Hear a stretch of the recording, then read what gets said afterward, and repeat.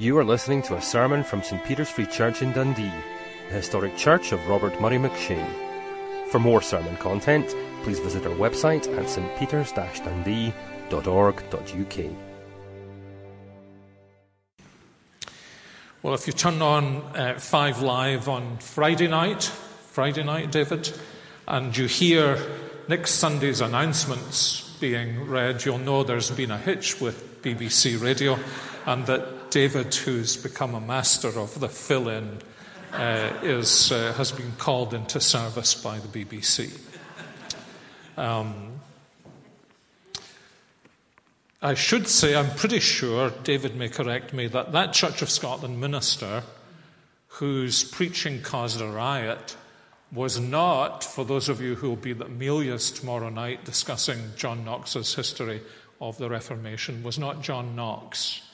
John Knox's preaching caused a riot in our neighbouring city of Perth, but only because of what he called the rascal multitude. And since most of you, I guess, are not part of any rascal multitude, I'm hoping that the message tonight will not cause a riot. So let me ask you to turn back in your Bibles to 1 Peter chapter 3, the first 7 verses. We're not coming to these verses out of the blue, as it were. I've not been possessed of a desire to preach on husbands and wives, but because we're working our way through 1 Peter, we're seeing how Peter addresses Christians in a pre-Christian world in a way that's relevant to a post-Christian society. And at this stage in his letter, he's dealing with how the Christian responds to and negotiates some of the challenges and difficulties that arise in the basic institutions of human society. And in the Roman world, those basic institutions were, first of all, civil government. Secondly, for everyone in Roman society, the institution of slavery. About a quarter to a third of the people in the Roman world were slaves. The rest of them were slave owners or people who had slaves in their houses. And of course, the third institution, which this passage talks about, is the institution of marriage. And it's fairly clear from the way in which Peter addresses this whole issue that while he's speaking about gospel principles for marriage, as in the other institutions, how do we relate to a government that's hostile to the gospel? How do we relate to masters or employers who are hostile to the gospel? He is applying general principles, certainly in the opening verses, to women in the church whose husbands may be hostile to the gospel. But in each instance, what Peter is doing is bringing gospel principles to bear on life situations. And the undercurrent that he's teaching us is this: there is no society, there is no institution, and now he's going so far as to say there is no marriage relationship in which it is impossible for you, Christians in Turkey, in which it's impossible for you to live the Christian life. And we are living at a time when many Christians fear that the Western world is going to be an impossible place to live the Christian life. And often one meets Christians who, when they see what's happening in society, are overwhelmed both with a sense of hopelessness on the one hand and in a sense of the sheer impossibility of being a Christian in a world like what our world is becoming. And Peter is bringing this great message to us, thrilling message in its own way, that the gospel works everywhere. But we need to learn how it works. And we need to learn, he is saying to these Christian friends, we need to learn and understand how the gospel works in the marriage relationship, and that's perhaps especially true if we're in a marriage relationship that proves to be difficult.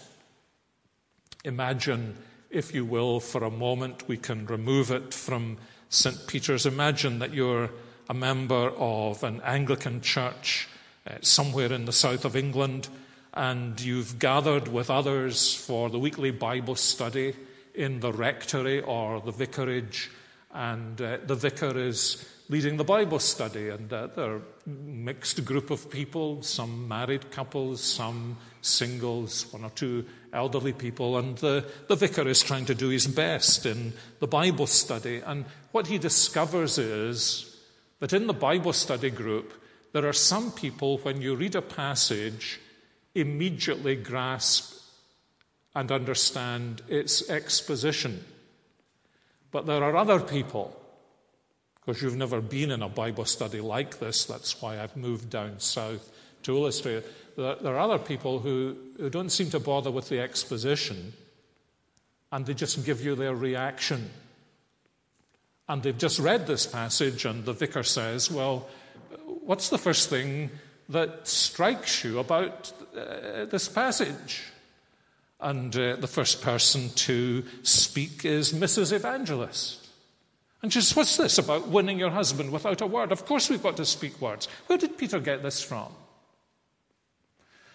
And then, of course, there's Mr. Rigorous, who's turned to his wife even when the passage was being read, and since he's slightly deaf, he's shouted at her so everyone hear, I told you you're not supposed to wear makeup. And then there's Miss Feminist. She says, well, I would never call anyone master. But our rector is blessed because Miss Marple belongs to his congregation, and she can always be relied on. Miss Marple is a single lady, obviously, Miss Marple. Well, nowadays you can never tell. This is MISS. This is genuinely Miss Marple. And at one time she was a missionary in the Far East, and always be relied on to say something. But what do you think about this, Miss Marple? And Miss Marple says, well, the first thing that strikes me about this is that Simon Peter addresses 6 verses to us women and to wives, and only 1 to husbands. And I suspect that Mrs. Simon Peter probably read this letter. And I'm sure Simon Peter was saying something that Mrs. Simon Peter would also have approved of. And I think, can't be certain, can't be dogmatic about it, but I think, although I've never been married myself, I have seen this, marriage isn't for wimps. Marriage isn't easy. 2 selfish people need to be fitted together. And I think Peter is very sensitive to the fact. I think he knew he may not have been the easiest man in the world to live with. And I think he's very sensitive to what God means for married people to have. Look, for example, he understands that Mrs. Simon Peter is the weaker vessel. She couldn't haul out of the Sea of Galilee 350 plus fish. And he's saying something about how women are physically weaker than men. And he's saying, you need to understand that. You need to live with your wife with understanding. And we women need understanding, don't we? Now, I've never been married. Actually, I've had a few proposals. But I've never been married. But if I had been married, I would want to be married to a man who understood me. That'd be more important than money, more important than houses or cars, that he understood me. And here's another thing. Some of you young women here have had to give up your careers in order to look after the children. And that's been a sacrifice for you. And I've never had to do that, but I understand that none of these women had careers. And I also understand this. And you just look round our congregation and see the number of women who are here without their husbands. Actually, I think that's much more difficult than it is for the men who are here without their wives. So some of our women, we don't know what goes on in the home, but their husbands are not sympathetic to Christ. And we don't know if they're very unsympathetic to their... I won't mention any names here, but you notice some of them aren't here every Sunday. And when you see some of them look quite distraught. And you wonder what I wonder anyway. I know I'm a little nosy at times, but I do sometimes wonder to myself, I wonder if something happened this morning. I wonder if you said something. You and your church, you and that vicar, you and those stupid old people, you and your religion, God, for women. It can be very sore. And I think, says our Miss Marple, that the Apostle Peter understood that, and therefore what he's saying here is actually a rather marvelous expression of how to apply the gospel to a difficult marriage. And through that, says Miss Marple, I've never experienced it myself, you don't need to experience everything to be able to understand what the Bible says about it. Otherwise, none of us would ever preach on the subject of death, would we? And our vicar would never have preached on being born or being born again. I think what we need to do, I'm sorry I've gone on so long about this. I didn't mean to, but I've really been on a roll. I think we should try, first of all, to listen to what Peter says and think this. This is as much the Word of God as John 3:16. This is as much the Word of God as Psalm 23. And perhaps some of us, I'm sorry, Vicar, I didn't really mean to go on about this, but I hope you don't mind. Some of us want to pick the pieces of the Bible that we really like and leave the pieces of the Bible that we find harder to put into practice. And if we do that, we end up picking the Jesus we would like and leaving aside the Jesus about whom the New Testament speaks to us. So why does Peter give 6 verses to the wives and 1 verse to the husband? For this very simple reason. Think about the previous passage. He doesn't give any verses to the masters. Maybe there were no Christian masters. But why should he focus on the Christian slaves? Because it was far more difficult in Peter's view to be a Christian slave than to be a Christian master. And why focus on the wives? Because this is actually a very remarkable individual, this Simon Peter. This is the apostle who gives us the impression he understands that it actually can be far more difficult to be a wife than to be a husband. And in this society, I mean the first century society, that was all the more true because of the position of women in that society. So what's he saying? Let's look for a few minutes at the counsel he gives to wives. And this is relevant to all of us. We may be wives. We may once have been wives. We may want to be wives. We may not want to be wives, but we know people who are wives. We all know wives. Half our congregation probably are wives. You see, the reason this is in Scripture is that in part so that those of us who are not wives can learn what wives need from God's perspective and not just from our very horizontal perspective. And you notice that what he says here fits into the whole pattern of what he's been teaching us. That the hallmark of the Christian believer in every relationship is his or her willingness to be submissive because he or she is under the lordship of Jesus Christ. You don't like the government? Well, says Peter, be subject for the Lord's sake to every human institution.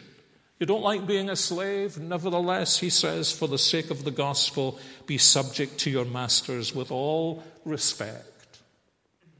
And whether or not marriage is easy, he is saying the key to real fruitfulness as a wife is your willingness to be submissive to your husband.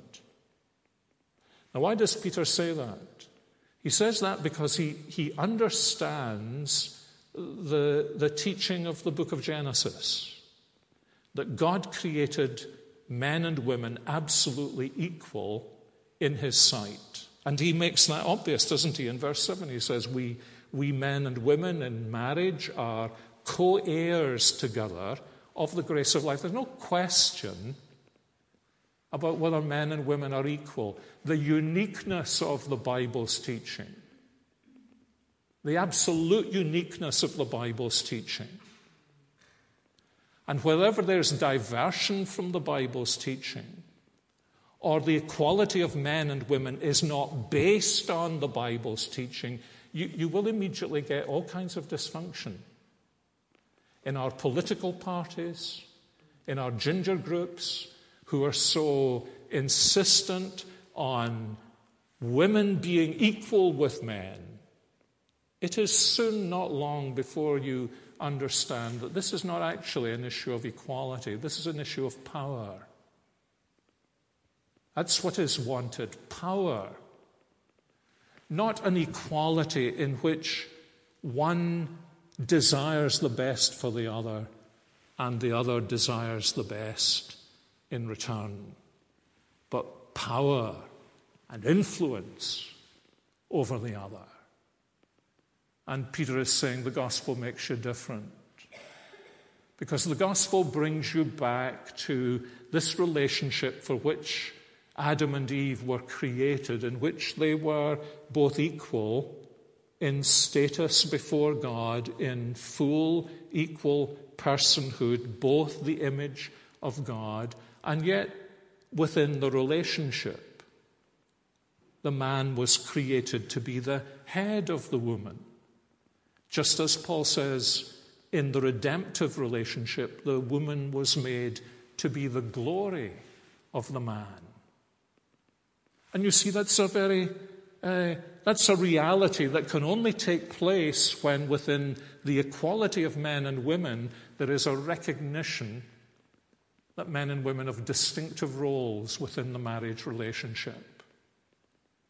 That the husband is intended to be the leader, the head, and to use the language Peter uses here, the master. And the woman was intended, remember how Paul puts it in 1 Corinthians 11, and if you don't know what he says in 1 Corinthians 11, you'll never understand the New Testament's teaching about marriage or about women, that the woman was created to be the glory of the man. What does that mean? Someone walks into the church on Sunday morning, a very beautiful young woman in her early 30s, beautifully dressed, beautiful. I mean, her face is almost symmetric, which is actually quite rare in Scotland. You know, there are no kind of squinty bits. Not only is she beautiful, but there's a lovely humility about her, and so you don't feel with her that she knows she's superior, although she obviously is. And she's, my husband's just parked the car, I'll be here in a minute. And then in comes the husband of this beautiful woman with all these graces. And his shirt's covered in tomato ketchup. And he hasn't shaved. And he's got lice in his head. Now, what do you think? He's been eating too much salmon, is what David Robertson is thinking. Now you think, and just tell me honest, why should there be anything wrong about that? I mean, what's wrong about that? Why shouldn't a man with tomato ketchup in his shirt be married to a beautiful woman? Now, why shouldn't this slob be married to this woman? And why do we laugh at it? Tell me what's wrong with it. Well, what's wrong with it is this. It's Paul's principle that the woman in marriage is the glory of the man. That what you thought when she said, my husband will be here in a minute, you were looking for something else, weren't you? I mean, you expected the three-piece suit, and the white shirt you thought that the guy who had won the heart and hand of this woman, he must be really special. Now, why did you think that? Doesn't a man with tomato ketchup on his shirt, shouldn't he have a beautiful wife? What's wrong with the picture? What's wrong with the picture is this, that if she is his glory, then he should be really something to have won the heart of this woman who is the glory. And that's the Bible's framework of reference for us thinking about marriage. And the reason why Peter's teaching that the wife submits to her husband, nothing to do with her inferiority, she's his glory. But it's got everything to do with the fact that what she wants to do is to be his glory. That's why she married him in the first place. Some of you know I used to teach in a theological seminary, very large theological seminary, 700-800 students. And we had all sorts of conditions. And I remember a girl who was doing a theological degree, walking across campus, and she told me I knew this girl just longed to be married. And she said, I bumped into and mentioned one of my elderly colleagues, and he said to me, do you know what my definition of marriage is, Seeley? Oh, she was really eager to find out the definition of marriage of this really learned professor. He said, oh, yes, please tell me, Professor. And he says this, woman sees man, woman likes man, woman decides she'll have man, woman decides she'll change man, woman fails. Now, why? Because she wanted to master him and change him. She didn't want to serve him. And you see, this is where our Bible study group person comes in and says, I'm not prepared to serve any man. And what Peter is essentially saying is, then you don't understand what marriage is. You can never have a biblical marriage. And at the end of the day, you can never have a happy marriage. Because you are doing the very thing that Scripture teaches us not to do. You are insisting on your rights and your position and your power. You don't want to serve this man. You don't even respect this man, which you'll notice in our reading is a big thing in this passage. All you do is want your own way. And so Peter is bringing us away from that. That's not just a modern reality. That's something that has gone on down through the centuries to bring us back to the creation model. What does Eve think? God has made me to help this man. And that's a real word to those of you who are single young women but want to be married. Please don't even think about marrying or being involved romantically with a man about whom you would never think, I want to serve him. I respect him enough to want to serve him. Now you think that's a huge challenge. It's a huge challenge. It's a very basic challenge of the Christian life, isn't it? It's how we function more remotely with one another in a Christian fellowship. It's because Christ is our Lord and we have a respect for those who belong to Jesus Christ that we're willing to say with the Apostle Paul in 2 Corinthians, we don't preach ourselves, but Jesus Christ as Lord. But because we preach Jesus Christ as Lord, we also want to say to you, we are your servants for Jesus' sake. And you see, what makes this so relevant is it's only when this spirit is characteristic of us that the rest of what Peter says begins to make sense. For example, if you're married to a husband who doesn't obey the Scriptures, who doesn't trust in Christ, then you learn to win him without a word. Now, I don't think Peter is saying, be a dumb blonde. That wouldn't make you stick out, would it? Being a dumb blonde or being a dumb brunette. Never say anything to him. But I think he is saying, first of all, let the difference in your life speak. Remember 1 Peter 3:15, to which I've alluded a number of times. Peter assumes it's the non-Christian who will be provoked by the Christian's different lifestyle to ask the important questions. And so he's saying, don't go and buy Fruit Loops that have Bible texts round them and stick them in his plate in the morning. Live this life in which it becomes evident to him eventually, this woman loves me and she wants to serve me. This woman wants to be my glory and she wants the very best for me.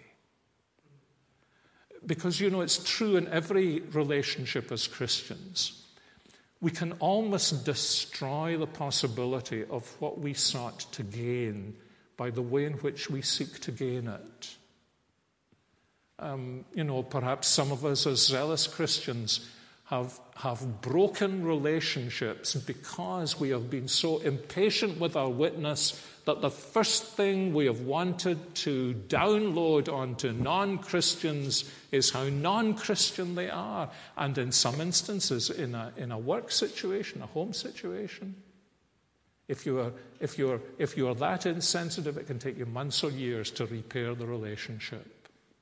Some of you who are my age will understand this. The day I was converted, I was told to go home and tell my parents I'd become a Christian. I was an obedient, at least in this area, I was an obedient 14-year-old boy, and I think it was possibly the worst advice I could be given. Because my parents assumed we were all Christians. And so what they heard was, you didn't bring me up properly. It sounded to them like an insult. And so personally, except I can imagine unusual circumstances where I might say, I would never say that to a teenager with non-Christian parents. What I would say would be this: there's a principle here. Live out the life and let the difference begin to permeate rather than destroy the relationship. I think it took 2 or 3 years for my spiritual contact with my parents to be restored because I'd gone home as a 14-year-old boy and said something they found insulting because they didn't have the categories in which to understand what I was actually saying. And because well-meaning people said, you've got to be a witness. But you see, if I had been a woman going home to a man who didn't believe the gospel, Peter wouldn't have said that. Peter is saying something different here, isn't he? He's saying, let the transformation show. And this is why he speaks about women's adorning not being external, the braiding of hair. I'll not even look up to see if there's any braided hair. The wearing of gold or the putting on of clothing. If you're using the New International Version that's got fine clothing or something like that, just score out that word fine. It's quite a key here. What he says is, so don't put on clothing. We see, if that's what he says, he can't be meaning, dear women, look as dowdy as you can. You know, get the worst thing you can find in the Oxfam shop. He can't be saying that. He can't be saying, women, look as unattractive as you possibly can. What he's saying is, showiness that draws attention to yourself isn't going to do it. Because that's not the transformation the gospel creates. The transformation the gospel creates is in the heart. Let your adorning be the hidden person of the heart with the imperishable beauty of a gentle and quiet spirit, which in God's sight is very costly. Actually, he uses a term here from the financial markets. So he's saying what's going to cut the mustard spiritually is not what is costly in the costly ladies' shops. What's going to be costly in the stores? You know, the £80 T-shirt. That's or the £150 haircut or whatever. He says, because that's external, that's where it will stay. Oh, if we could only get that into our heads, the external is only external. Now, those of you who get the Saturday whatever they've all got supplements these days that are hardly worth reading. Occasionally you get an interview with somebody, some beautiful film star. The thing that gobsmacks me about many of those interviews is the number of asterisks that there are in the articles. You know what an asterisk is? Not Asterix, the gall. Those things they stick in where if it's in television there's like sound. And here these people are presented to us by Hollywood, as it were, or by BBC or whoever, and they are stunningly beautiful, but they have mouths like sewers. And presumably the men with whom they live must have ears like sewers. And it's ugly, and it's distorting. And what's it saying? Because, as Jesus taught us, it's what comes out of our mouth that reveals what's in our heart. Actually reveals an arrogant and angry and dismissive spirit, quite apart from the limitation of their use of the English language. Because it's always the same words, you can tell.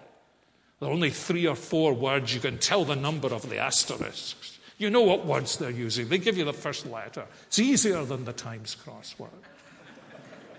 And inwardly they're stinking.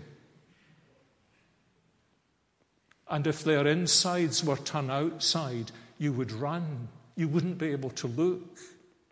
Because it's out of the mouth that the heart speaks.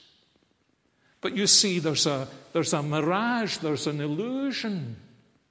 And they're power people, and they're often, for some reason or another, they're often power women. And they're not beautiful at all. But our teenagers are brought up. And it's analogous to what David was saying this morning. Teenagers are brought up to admire this, the beauty. And it's ugly. It's just that we don't have eyes to see. We've been taken in. We've been deluded. They're not models.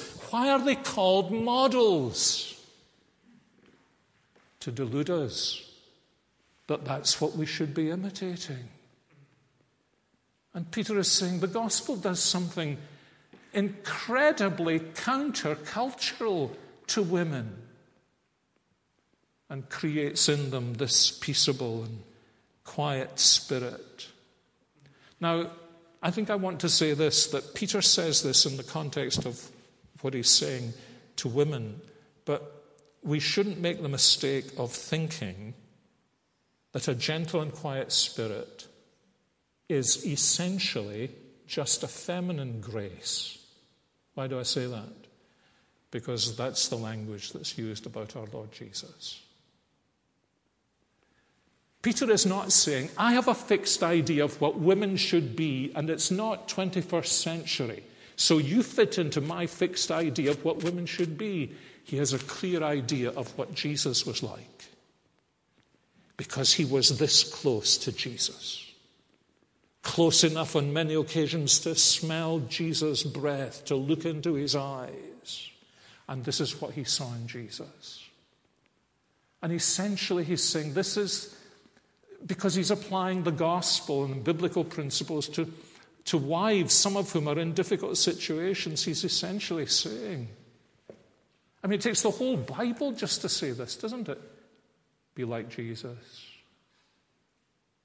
Because it's only as you become like Jesus that your husband, or your wife for that matter, or your friends for that matter, are going to make any connection between Jesus and you. So long as I'm not like Jesus, why would anyone make a connection between my life, my words, my witness, and Jesus? You know, one of the blessings of preaching the gospel in a church where there are real believers, it's that people who listen can make the connection. Oh, that's what I've seen in her. Oh, that's what this means. It means like her or like him. Some of us in the room have preached the gospel where we've thought, I don't think there's a believer in the room. And we understand why it doesn't make any sense to people. And so here's an unbelieving husband, and the gospel has made no sense, and his wife has come to faith in Jesus Christ. How is it going to begin to penetrate this man's spiritual darkness? And Peter is saying, dear ones, he's not going to be able to begin to understand the word because he doesn't want the word. But he will begin to be drawn to the word when he sees the difference the word has made to you. It was the message this morning, isn't it? That this is what the word of God creates in us. And so he says, and we've got illustrations of this in the Old Testament scriptures, and he uses the illustration of Sarah calling Abraham master or Lord in Genesis 18:12. It's almost as an aside, and I think Peter refers to it because he's saying, you know, this is the deep instinct. That what I long for in my husband is somebody that it would be a blessing in a Christian sense to be mastered by. Remember that bit in Pride and Prejudice? Whether you've seen the movie or the BBC version or a black and white version or actually read the book, when Elizabeth Bennet, with all her prejudice against Mr. Darcy, ends up at Pemberley, this magnificent country estate that Mr. Darcy owns, and his housekeeper is showing her round this fabulous pad. I mean, the man has $20,000 a year, which in Jane Austen's days, he's a multimillionaire. And the housekeeper says he is the best of masters. And Elizabeth Bennet goes away thinking about this in Pemberley. And something begins to happen in her, in the novel. And what begins to happen is this. It really would be something to have such a man as his housekeeper has described, mastering me. Why wouldn't you want to be mastered by someone who was like Jesus? If the thing you want most of all is to be mastered by Jesus. And you see, and this goes back to what Peter's been teaching all the way along. The eyes of this wife, even if she's in a difficult marriage, the eyes of this wife are not in the first instance upon her husband, but in the first instance upon her ultimate master.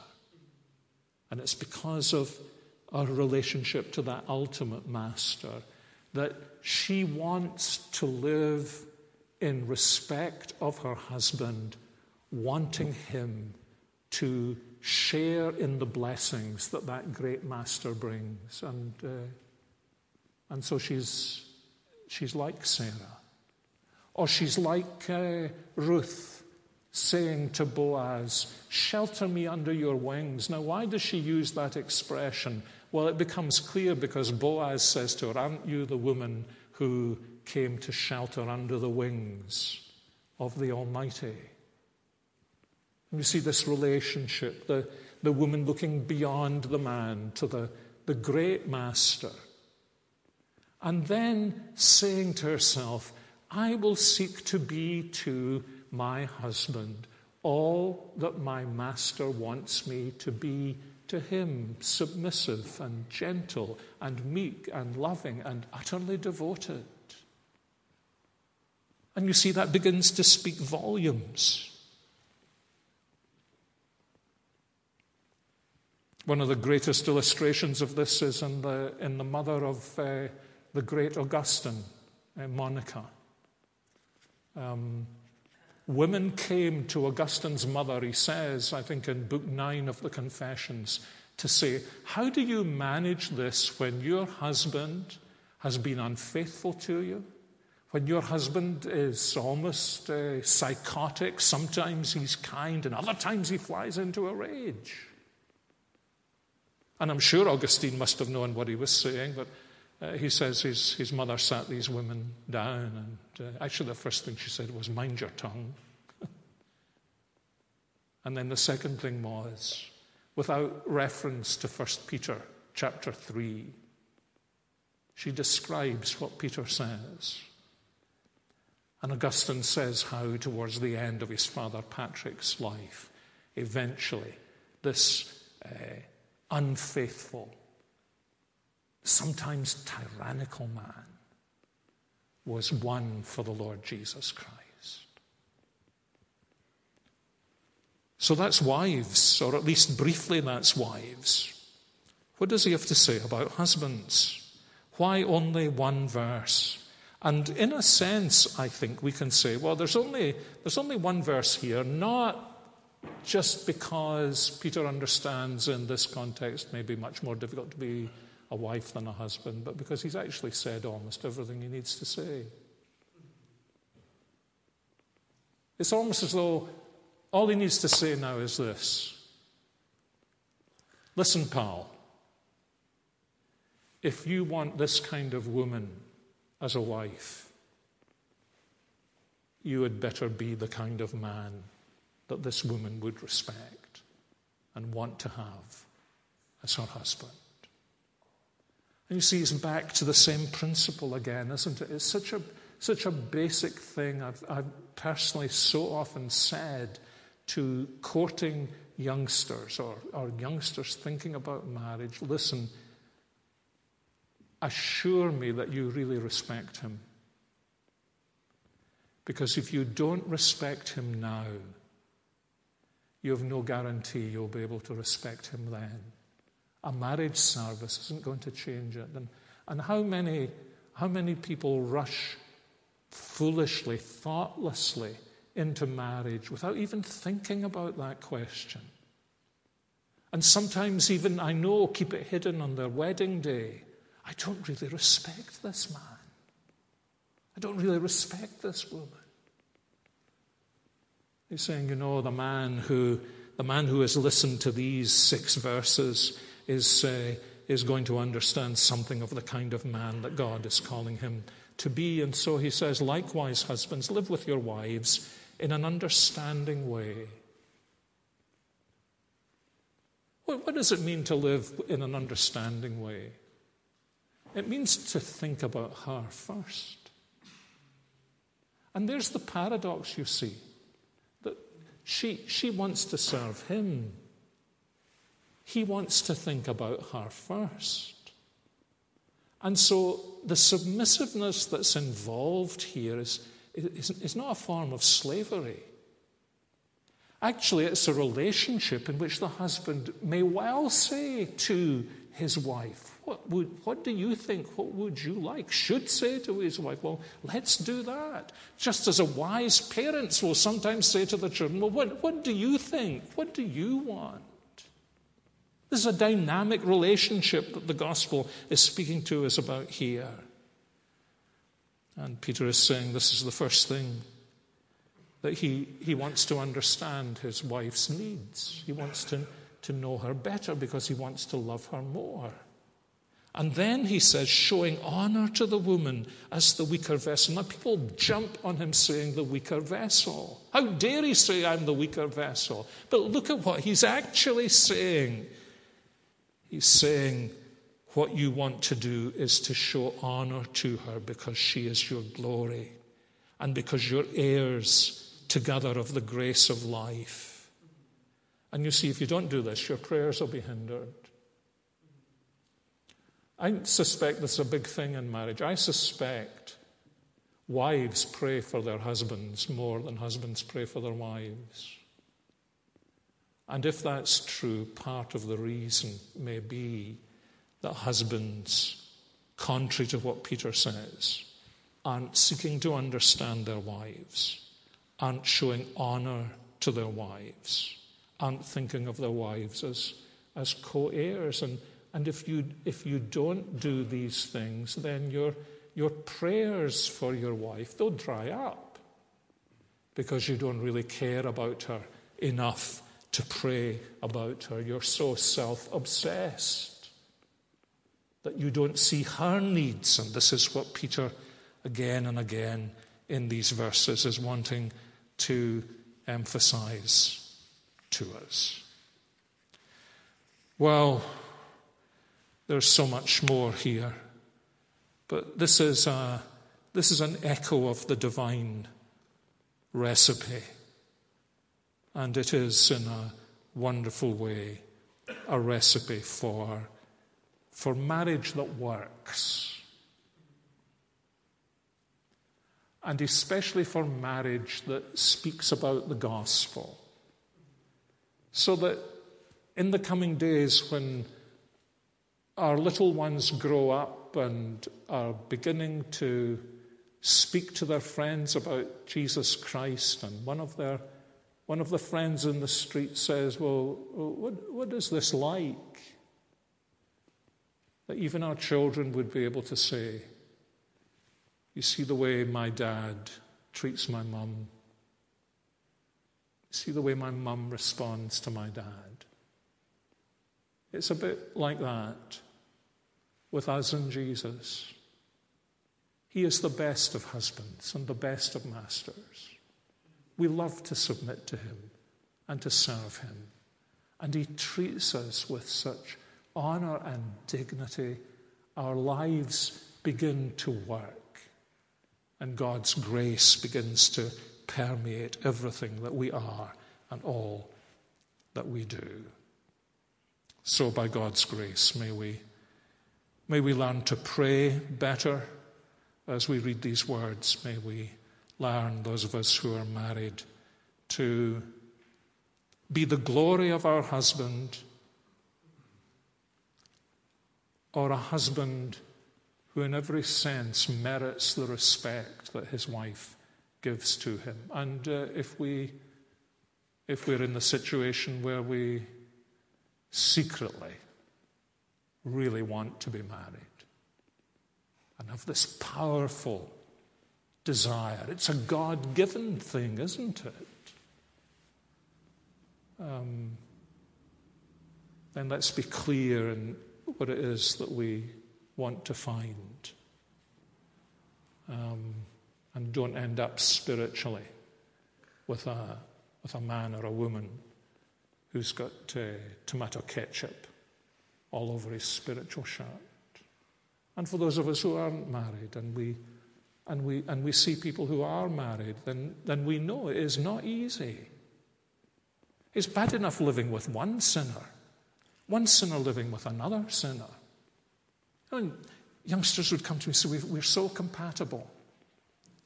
I sit down and I say, no, the first thing you need to know is you're incompatible. By definition, you're incompatible. Only God is compatible. You're full of sin. And then I see it in the young man as he looks in the eyes of his bride, and he's given me all kinds of hints. There was never a man who loved a woman as much as I love this woman. And I think to myself, I hope when you come back for the 2-year checkup, you'll say to me, I was such an idiot. I hardly knew this woman. But I've so many more reasons to love her and honor her. And she really has become my glory. What a lovely thing it would be where we live if our married life, even without a word, expressed the word so that people came to us, as Peter says, and said, how is it that you've made it work? And then the word comes in. And you say, oh, it's all in the book. It's all in the book and all in the Savior. Well, this has been far too long, and you've been more patient than the preacher deserves, so let's pray together. Our Heavenly Father, we thank you for the gift of marriage. It is such an extraordinary gift. None of us could have thought it up. None of us could have even begun to imagine everything that you would do when you created Eve. All Adam could think of saying was, at last. Because he must have known something's been missing and I don't know what it was. And you completed him. And those of us who are married, we can echo Adam's words that we have found a completeness we would never have had apart from the gift of the spouse you've given to us. And some of us have lived the whole of our lives without that and wanted to give what you have given to us in your service with the time, the freedoms that we've had. And also we wanted to serve those that we know are married, and we know it's not easy because we don't find it being easy as single people, and we know it can't be easy as married people. And some of us so much want to be married. Some of us don't know how to find our way to your will. And we pray that your word would be hidden in our hearts and that it would do us all much good. And we thank you for it in Jesus' name. Amen.